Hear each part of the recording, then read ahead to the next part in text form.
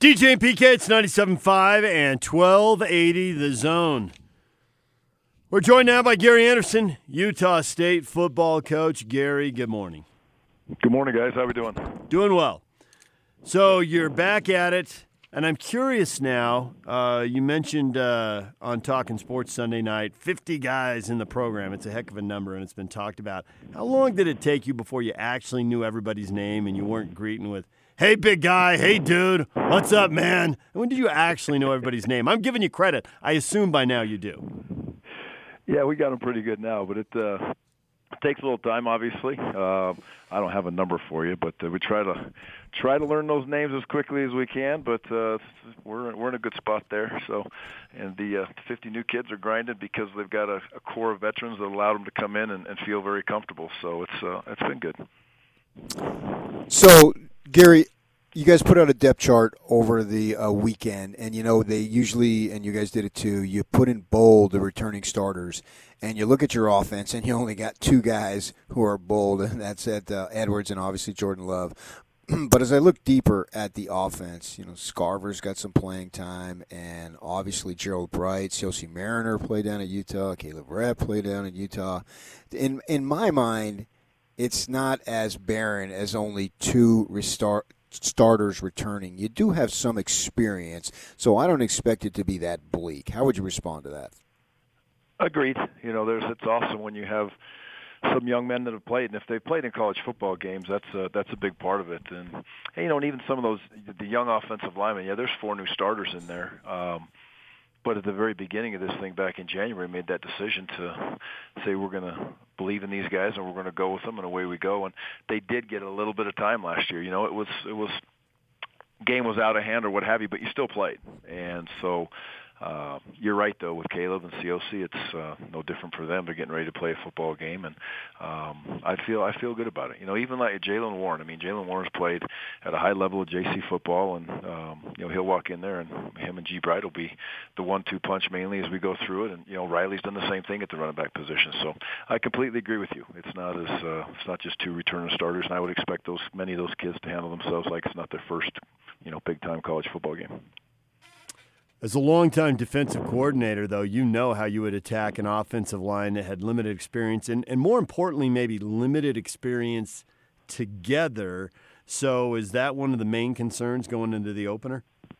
Sure. Yeah, absolutely. When you have 4 new guys in that spot and kind of how are they going to dictate, what are they going to try to come after those guys? And, that's the great thing behind that is, Jordan's back there, and Jordan has the ability to get the ball to his receivers. And I expect the receiving corps to play at a high level. I really do. And they need to make sure that they're getting where they need to be to get the ball in their hands and get the ball out quick. And but you sit there and say, we're not going to sit back and say we're a football team that's going to 7-step drop and have to protect for 4 seconds. That's not the goal of many fast-paced offenses, and it surely is not our goal.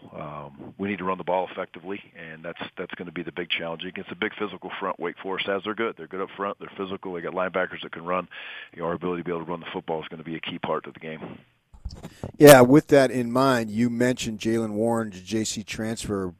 I'm wondering, though, as far as the amount of carries, are you going to lean on Bright? Is Bright going to be your guy, or are you going to mix it up?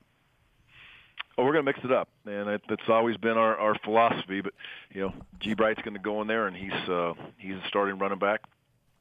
Jalen's our starting B running back, I guess you would say, or 1A, however you want to put it. But they're both going to get a ton of reps. And when we've ever been at our best, we've had, quite frankly, 3 running backs that have been involved highly in the run game and highly effective in the offense. And that will be our mindset again, is to get 2 and even 3 of those guys involved. And I think G. Bright's excited about that. In fact, I know he is. I know the other backs are going to be in there complimenting him as he goes through. Are excited about the opportunities that they'll get. Gary Andersen, Utah State football coach, joining us. Obviously, you've had plenty of time to watch a lot of Wake Forest film from last year. They sent their best receiver, Greg Dortch, off to the NFL. He's with the Jets, but they got a 1,000-yard back, and they got a young quarterback they've invested in. So how much do you feel like you got a good handle on what they're going to do? Well, I think we have a good handle on what they're going to do. They've been together. The offensive coordinator's been there for a while and has done a nice job.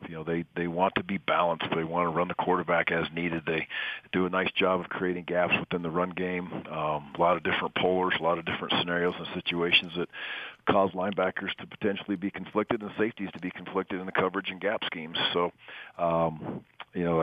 that's not going to change. I don't expect that's going to change.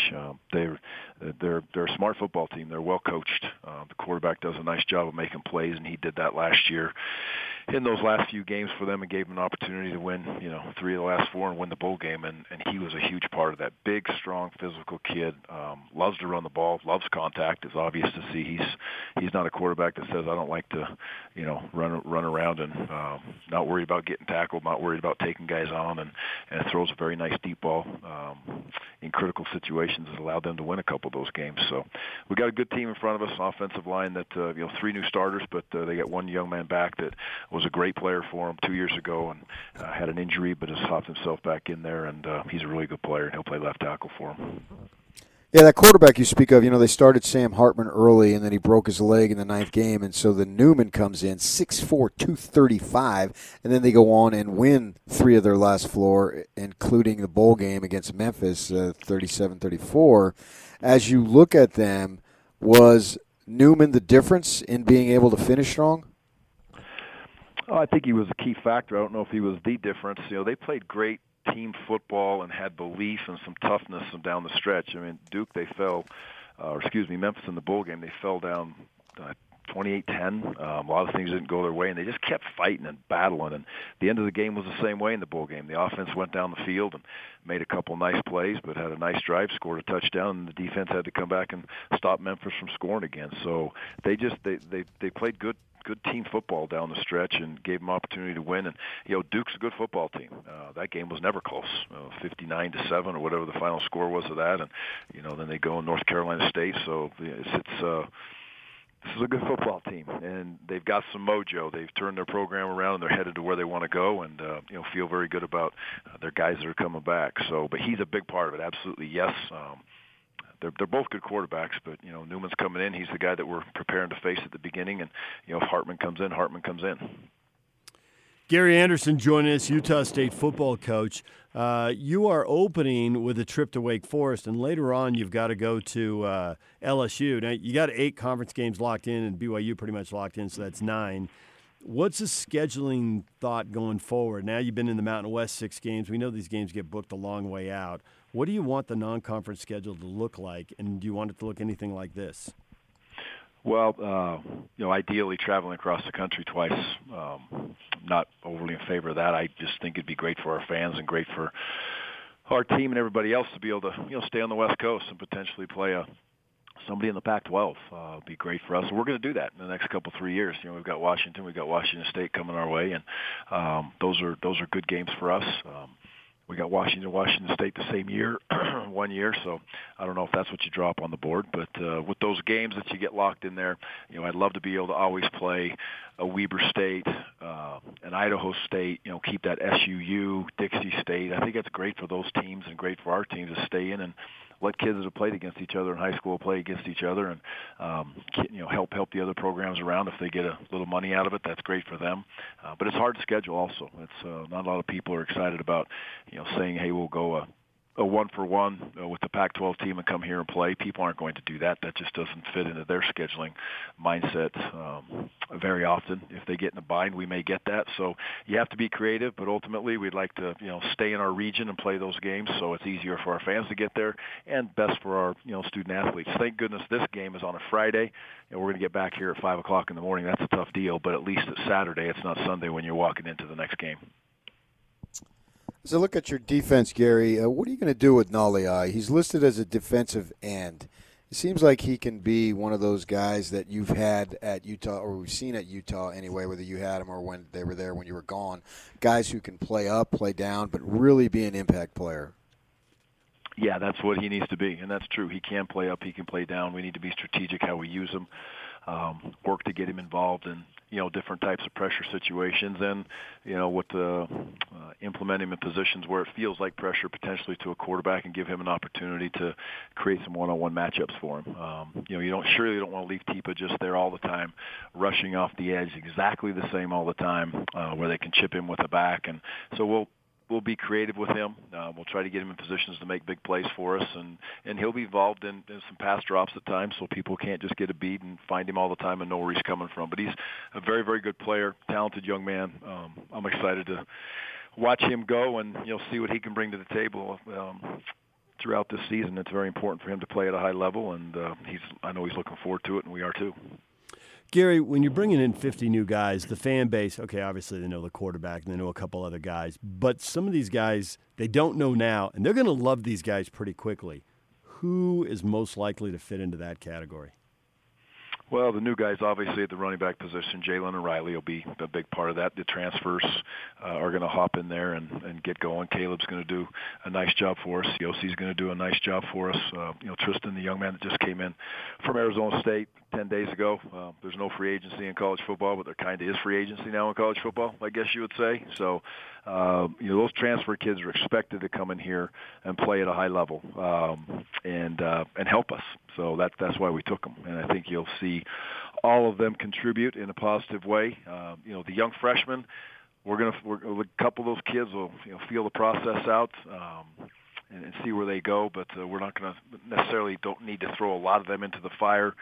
This game, in this situation, we don't project a lot of those guys getting reps, but we will be able to travel a lot of them, which will be nice. A lot of those young men can get on the plane and have the travel experience, and we can travel a few more because it's a non-conference game. We saw it once, University of Utah's special teams with the kicker and punter were going to be good. All of a sudden, their head coach decides he's going to coach that unit. You've got a punter and kicker returning in Scarver who led the nation in returning yardage. So you smart enough to claim that you're coaching that unit too, like Kyle did? Absolutely not.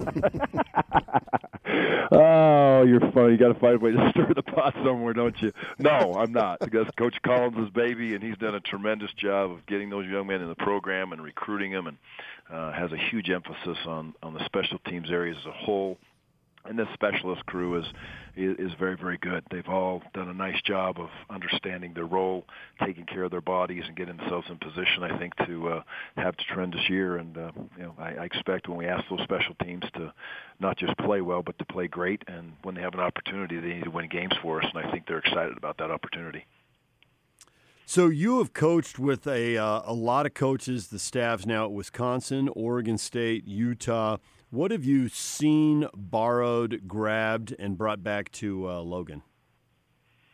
Oh, many, many, many things. But I think as you go through time as a head coach, the one thing I've learned as I've gone through and hired staffs and been around coaches and interviews is, what they can do on the board and what they know X's and O's is not the most important thing. And through all those experiences, I believe when we've been on our best, we have a group of coaches that really, first and foremost, care about the kids. There's a lot of good coaches out there as far as X's and O's and techniques and fundamentals, but to find the mix of the coach that really cares about the kid first, spends the time to stay on the cutting edge of his position or as a coordinator, wherever he may be, is so important. And then I think adjusting with the times of college football. But just, for instance, practices. Practices change every single year, not just by rules and things like that, but by the structure of your team, who they are, how deep you are, how young you are, how old you are. You need to always continually move through the process of putting those kids in a position to get all the knowledge they can on the practice field and in the meeting room, but also make sure that they're fresh and ready to go play on game day and manage their lives so they understand they can come into the office and sit down and talk about real-life things, and it's not just about football, because it has to be fun. And I guess I'll end that question by saying the game of football has to be fun for these young men because it's a short time in their life they're doing this, and there's going to be adversity. There's a lot of things tugging and pulling at them, but at the end of the day, I hope they can have a smile on their face when they come in to play the game that they've decided to play in college. You've been a head coach now at a number of institutions. Is Jordan Love the best quarterback you've ever had? Best quarterback I've ever had? I ain't answering that. He's pretty damn good. So we'll see as we go through. He's got all the tools to be a tremendous player, and he was last year. But the best thing about Jordan is he just wants to continually learn. He's had multiple coordinators, and he's taken information from every one of those coordinators. He's done a great job with that, and he continually works with Coach Sanford now, understanding where he's going. He does not think he's arrived in any way, shape, or form, and he's a grinder. He's a great teammate. He's a leader, and he expects to go out there and play at a high level. So I believe he's a great quarterback, and we need to do all we can. Everybody in this whole program need to do all we can to help him be great. Least favorite PK question, that one, the one before about Kyle coaching special teams, or last year at the U when he put you on the spot about staying there or maybe leaving again? Because I thought you were looking at him then like, I could take you out. I choose not to, but I could take you out. Oh, hey, I was more disappointed that I didn't get to see him yesterday than I was disappointed that he hit me with any of those questions. How about that? I really missed him yesterday in the studio there. There it is. All right. Were you golfing? What were you doing? I was actually out of town. We had taped earlier, so I was not there. Okay, that's a get out of jail free card. You had to go take care of your family. I understand that. There you go. Gary, we appreciate a few minutes, and we look forward to talking to you throughout the season. Just because we like PK trying to corner you and then you wriggling off the hook. That's the best part of the segment. All right, guys. I appreciate it.